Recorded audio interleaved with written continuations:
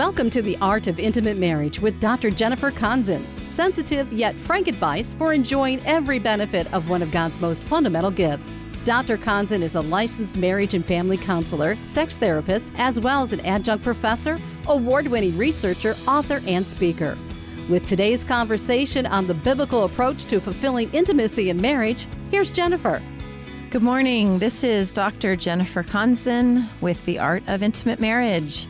And we spent our previous broadcast going over some questions that single and campus and students and teens have asked at different workshops that I've spoken at and that we've done. And so we want to continue that. However, let me emphasize, a lot of the questions that singles ask are questions that married couples ask. So although this is the Art of Intimate Marriage and we are going to be addressing sexuality for those who aren't married, these questions do apply for married couples quite often.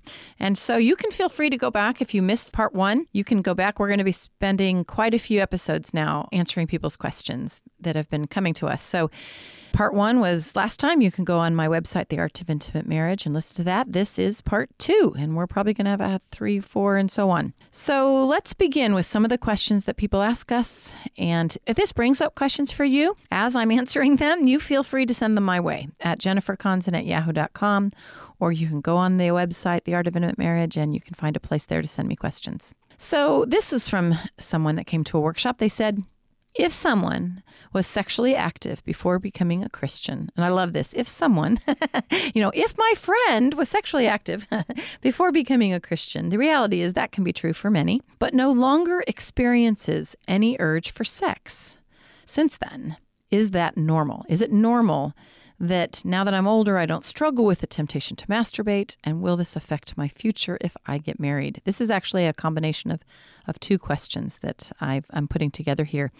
So this comes up when folks have either had a sexual past or even when they haven't, and they've been doing some really strong, making sure they're staying pure. They've been making some strong choices to remain pure, and so they push their mind away from sexual thoughts. They are not looking at pornography. They're not masturbating. When they have sexual thoughts, they've been open with it, and they turn their mind somewhere else. They're in different support programs that support purity, and they're fighting to keep their thoughts away from lust.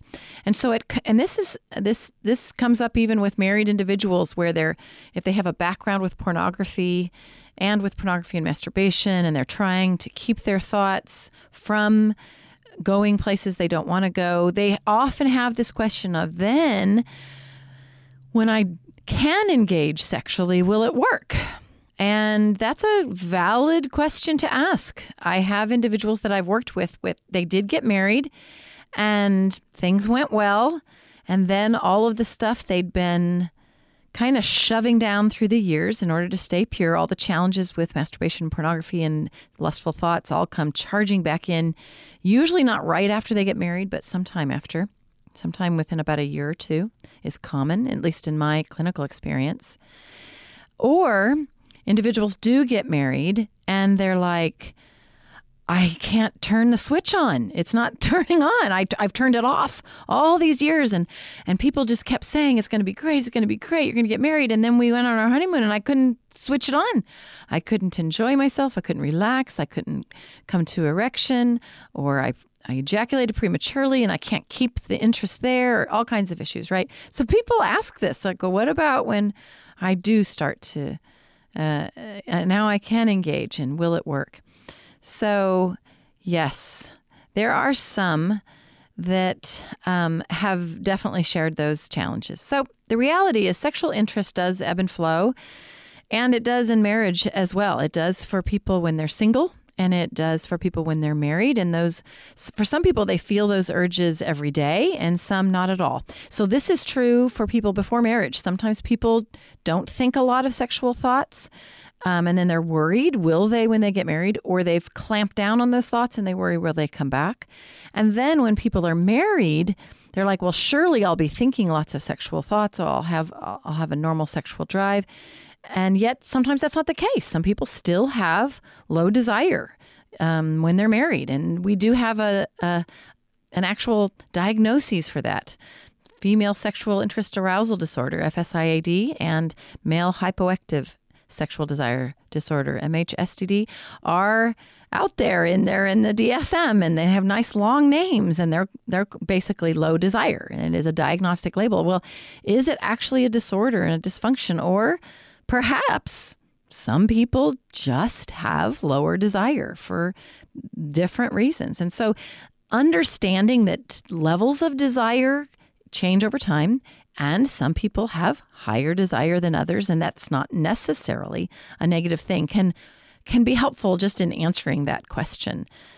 People have all kinds of different feelings. Normal is a super challenging word. What's normal? And so the people that asked this question both used the word normal, and normal may not be helpful, because what is normal? Well, you may be normal, and that may mean that you just have lower desire. You may be normal and yours is higher, and the switch turns back on when you're married. However, if you have any kind of a background where sex has been violating or unfulfilling or not enjoyable, or there's been any kind of molestation or rape or any kind of violation, then it can definitely affect the level of interest in returning to sex later. And so if you have any kind of a background with that, you may have a lower sexual interest even when you're in a marital relationship. However, one of the biggest pieces that affects desire levels is busy lives. And so sometimes when people get married and they have a lot of interest initially, and then they get into life and jobs and have kids and raise kids, that can affect things. So again, the interest in sex does ebb and flow. When, however, people do lead busy, productive lives, and they're doing things that are fulfilling and meaningful, then before they're married, they actually don't miss sex a lot. And it doesn't mean that they don't have desire. It just means that they were channeling that desire into other places. And then when they do get married, their desire is fully there. So it's a good question. When I do get married, will it come back? And in the future, will I enjoy it? Mostly I tell people, well, when you do get married, if you continue to have concerns, make sure to talk about it openly, talk with others. That's super helpful. Okay, let's go on to another question. I started doing pornography as a 14-year-old and then had early experiences of sex. How do I correct the thoughts that still go through my head? I want to encourage anybody with those kinds of questions, go back and listen to our previous broadcasts on masturbation and pornography, because yes, patterns of sexual arousal, when someone is young, as a young teenager, and they've already been establishing patterns of sexual arousal and behaviors to orgasm, they do affect later experiences. Your body will get used to your hand bringing you to orgasm. You'll get used to using certain pictures in your mind that create arousal. And so, yes, it can take time in a marriage to learn new patterns of arousal, to have the kind of pictures you want to have. I do tell married couples, keep your eyes open when you're having sex.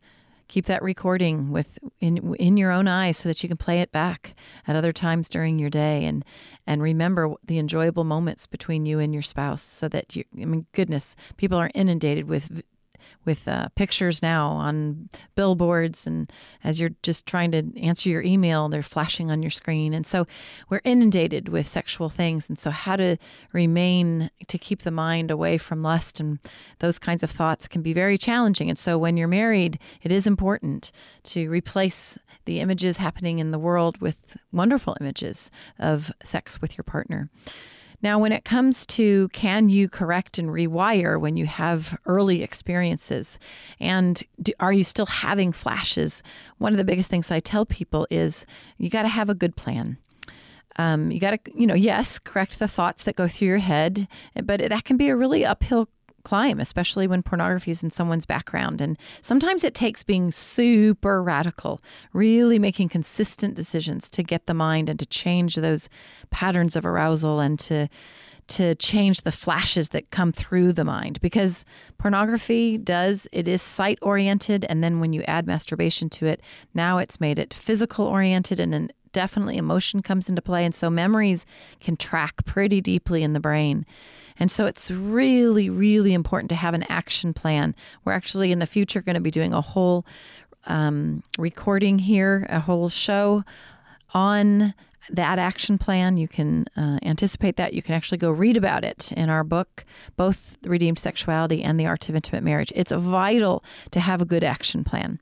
So make one. And in that plan, make sure you have specific things that you're going to do when you're pulled to thinking those thoughts, when the flashes go through your mind.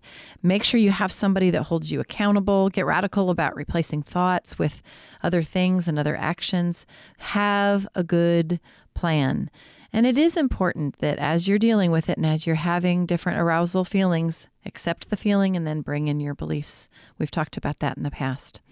God is the creator of your body. You are going to have sexual feelings and sensations. Ask him for help. He's the one who made you. Ask him for help with rerouting your thoughts and your brain and so on. He can reroute. He can do his part since he is your creator. So another individual asked this, and it goes right along the lines of what someone asked the previous question, is how do I deal with temptations to masturbate that I can't escape? I've already answered that pretty much, but bottom line, I just want to pay attention to one word here, that I cannot escape. You know, it's honest of someone to ask this. However, I want to remind you of a scripture in 1 Corinthians 10:13, such a helpful scripture. No temptation has overtaken you except what's common to man. That's just helpful right there. It's common to man. And God is faithful. He will not let you be tempted beyond what you can bear. But when you are tempted, he will also provide a way out so that you can endure it. So let's be honest, most of the time when people say that they don't have a way out, usually it's because they haven't worked hard enough to set up a good escape plan. God has an escape plan. How have you been doing in figuring out what it is and setting it up and having someone help you? You need to get someone to help you. You can escape. Scripture says that you can. And, you know, it's important. Remember that most of the time, sexual temptation, it's like a wave. And, you know, we need to ride the wave. We can ride the feeling, not do anything about it. When the pull is there, ride the sensation, put your plan into action. And usually the wave subsides, it lowers, and you can talk about it. So have a plan, ride the wave. You just need to make sure that you've got an effective escape plan and that you've got somebody you're talking to. So you can escape. Put it together. Talk about it ahead of time. Get somebody to help you. Now, another individual asked, is it wrong that I stop myself from falling into temptation by saying to myself that if I do it, something bad will happen to me? So this is, you know, scaring yourself into not following that temptation. This is, if I think awful things could happen, then it'll stop me.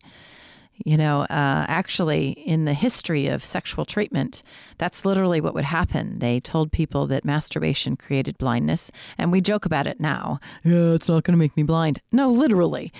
Doctors and theologians and ministers and so on told people that it would cause blindness, that it would cause women that were sexually active and not married, that they would go crazy and, you know, become insane. So believe me, this question isn't a new one, is if I use scare tactics, will it stop me from doing things that I don't want to do sexually? So motivation is a huge part of how we deal with sin, including sexual sin. Fear is definitely a motivator. You know, I personally don't ever want to go to hell, so it does help me be obedient to the scriptures, but I don't want to keep hell as my motivation. I actually would rather the grace of God and the love of God to compel me. So fear is not unbiblical as a motivation. However, it probably won't last super long. Happiness and grace and joy, the blood of Jesus, his care for us are usually better motivators. You know, there are bad consequences to sexual sin, and we do need to know the consequences to sin. God lays them out very clearly. He tells us, choose life in Deuteronomy. He says, you know, if you're going to choose life, these are all the blessings I'm going to give you. But if you decide to not obey me, then you are choosing death, and here are all the curses.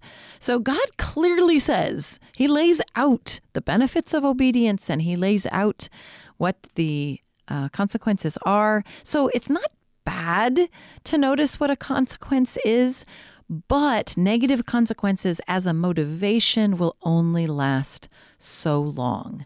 You can learn them. Look up the Bible. It makes it very clear what the bad consequences are for sexual sin.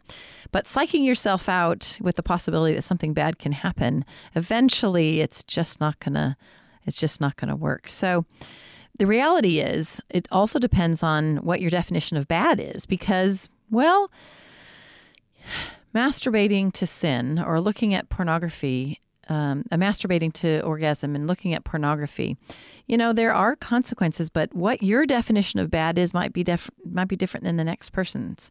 And so bad might be a guilty conscience, but bad might also be that someone catches you or that it causes you to not be able to reach orgasm without masturbating when you're in a marital relationship. So what is a bad consequence can be quite different per person. Yes, one of the consequences of masturbation is that you then are wiring your brain, for many people, that the way that they can reach orgasm is they know the pressure that needs to happen with their own hand. So, a lightning bolt might not come down when you masturbate, but there might be some consequences. So knowing those can be helpful, but it may be important to really look at that when you're honoring God with your body, meaning you're staying away from sexual sin and therefore you're honoring God with your body, that may be a better motivator. To flee sexual immorality, to live a life of love and to show people the wonder of who God is by saying no to sin might work a bit better. I love Titus, where he says, grace teaches us to say no to ungodliness and worldly passions and to live self-controlled, upright, and godly lives in this present age. So grace may be, my guess, would be a better motivator than fear. So consider that. It says that God's kindness leads us to repentance in Romans. I think we need to pay attention to that kindness. Before we go on with some of the questions, I just want to emphasize this radio show is recorded. The podcast version of it is on my website, The Art of Intimate Marriage. You can go back and listen to previous episodes. You can also buy our book, Redeemed Sexuality, where a lot of these questions are answered in detail. And you can go buy our book, The Art of Intimate Marriage, if you're married. And then you can also go on the website. We are going to be having some question and answer forums in there, answering other people's questions from workshops that we go to. You can find that there. On our website, you'll find a link to all kinds of recordings and videos. Go ahead and look, The Art of Intimate Marriage. You can buy the books on Amazon as well. Also on there, this is a listener-supported ministry. You can find the link there to support our ministry if you feel like it's helpful to you and you want it to continue and to spread to others. Go ahead and do that. We would highly appreciate it. Okay, so what else? What other questions? That's what we're doing today. We're answering questions that people ask. A lot of these come from single individuals, campus and teens. But let me tell you, I get almost the exact same ones from married individuals as well. So let's look at some of those.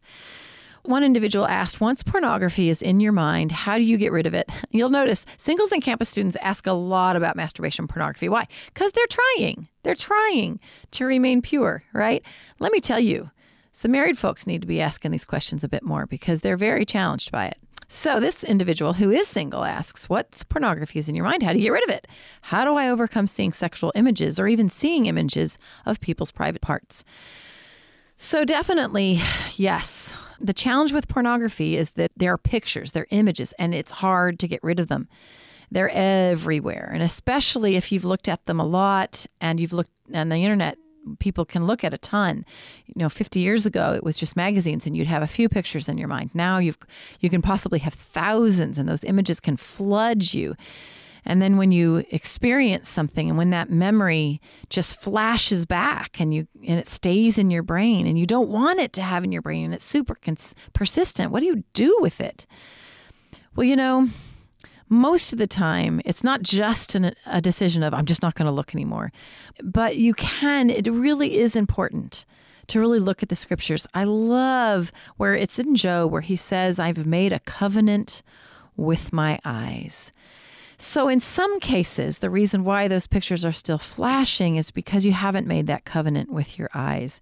An author I just love, Guy Hammond, wrote a book called Tempt Away, and he talks about some very practical steps. I really recommend go buy it. He approaches what to do with those lightning pictures and thoughts in a really honest and funny way. He's a super funny guy anyway, super real. Basically, the thoughts are going to come.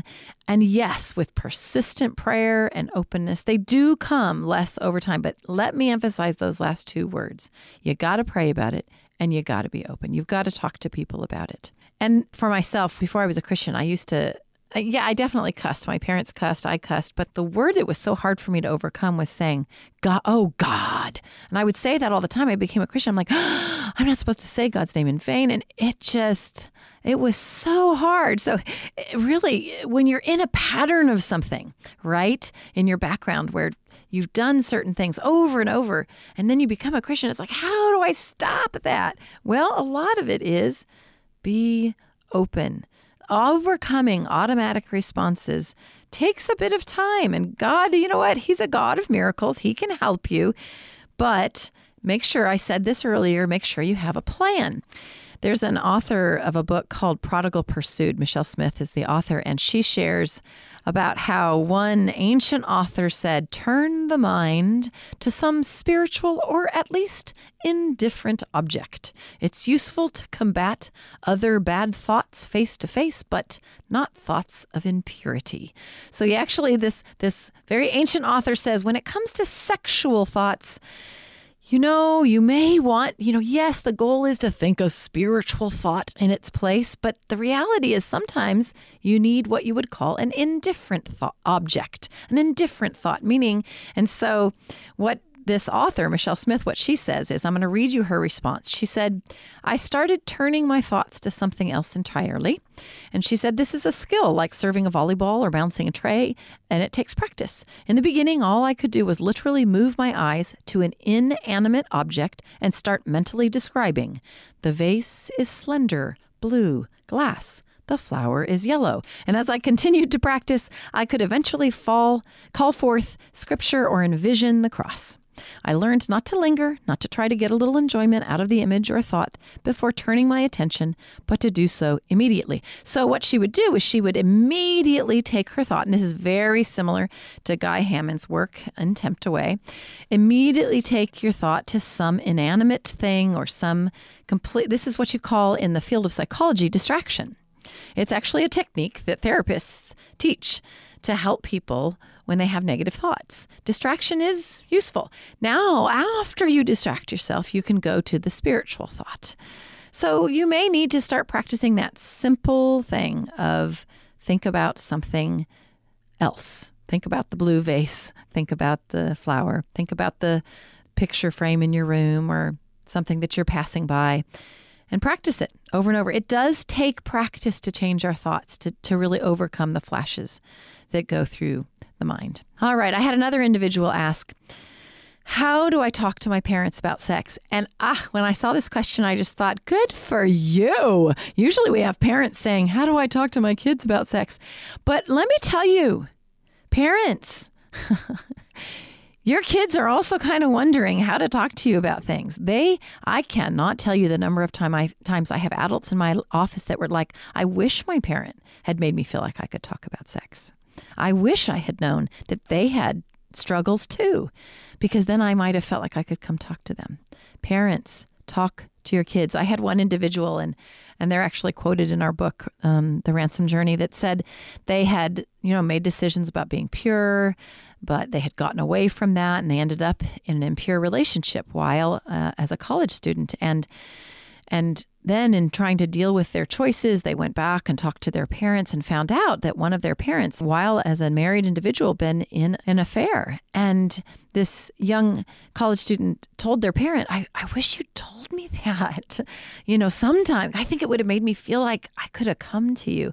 Parents, There's a time and a place at a certain age where you need to have open conversations. You don't have to share all the details, but tell your children your struggles. Tell them how you've overcome your struggles. And maybe you're not overcoming your struggles and you need to overcome them so that you can have a great talk with your kids. But let me tell you, these single and campus and teen individuals are wondering how to talk to their parents. And so most parents, let me tell you, for those of you who are single listening to this, they're uncomfortable talking about sex. Most parents don't want to have the conversation. Their parents didn't do it very well. The problem your parents probably have is that they have hang-ups too regarding sexuality. They have their own shame in regards to sexuality, so it's hard for them. And they don't want you to engage in sexuality usually. And so they think, oh no, if I talk to them about sex, that'll make them want it. So they have their own stuff. Right? So it might help you to know that. That's not true of all parents, but it is true of some. Now, it's also true that, doctors, they're actually trained they're supposed to ask sexual questions and they don't. They're actually trained to, and they rarely do. So it's not just parents. It's kind of like everybody. Adults have a hard time talking about sexuality. So therapists are trained to ask sexual questions. And you know what? The majority don't. So remember that even adults sometimes who have been specifically trained to ask about sexuality have discomfort with it. They're uncomfortable too. I tell you, go buy the book, Redeemed Sexuality, and go to your parent and say, can we read this together? And you might find that it becomes, just by reading and talking, you might find there's ways to start talking about sexuality. If your parent isn't willing to, go ahead and look up some things on our website, The Art of Intimate Marriage.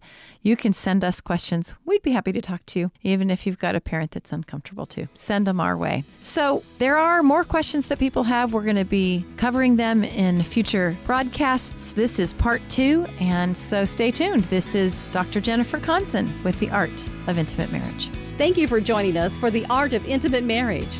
Now, let's be real. This is not a typical radio program, and we know it generates questions. If you have one you'd like Dr. Konzen to address here on air, email her at jenniferkonzen@yahoo.com.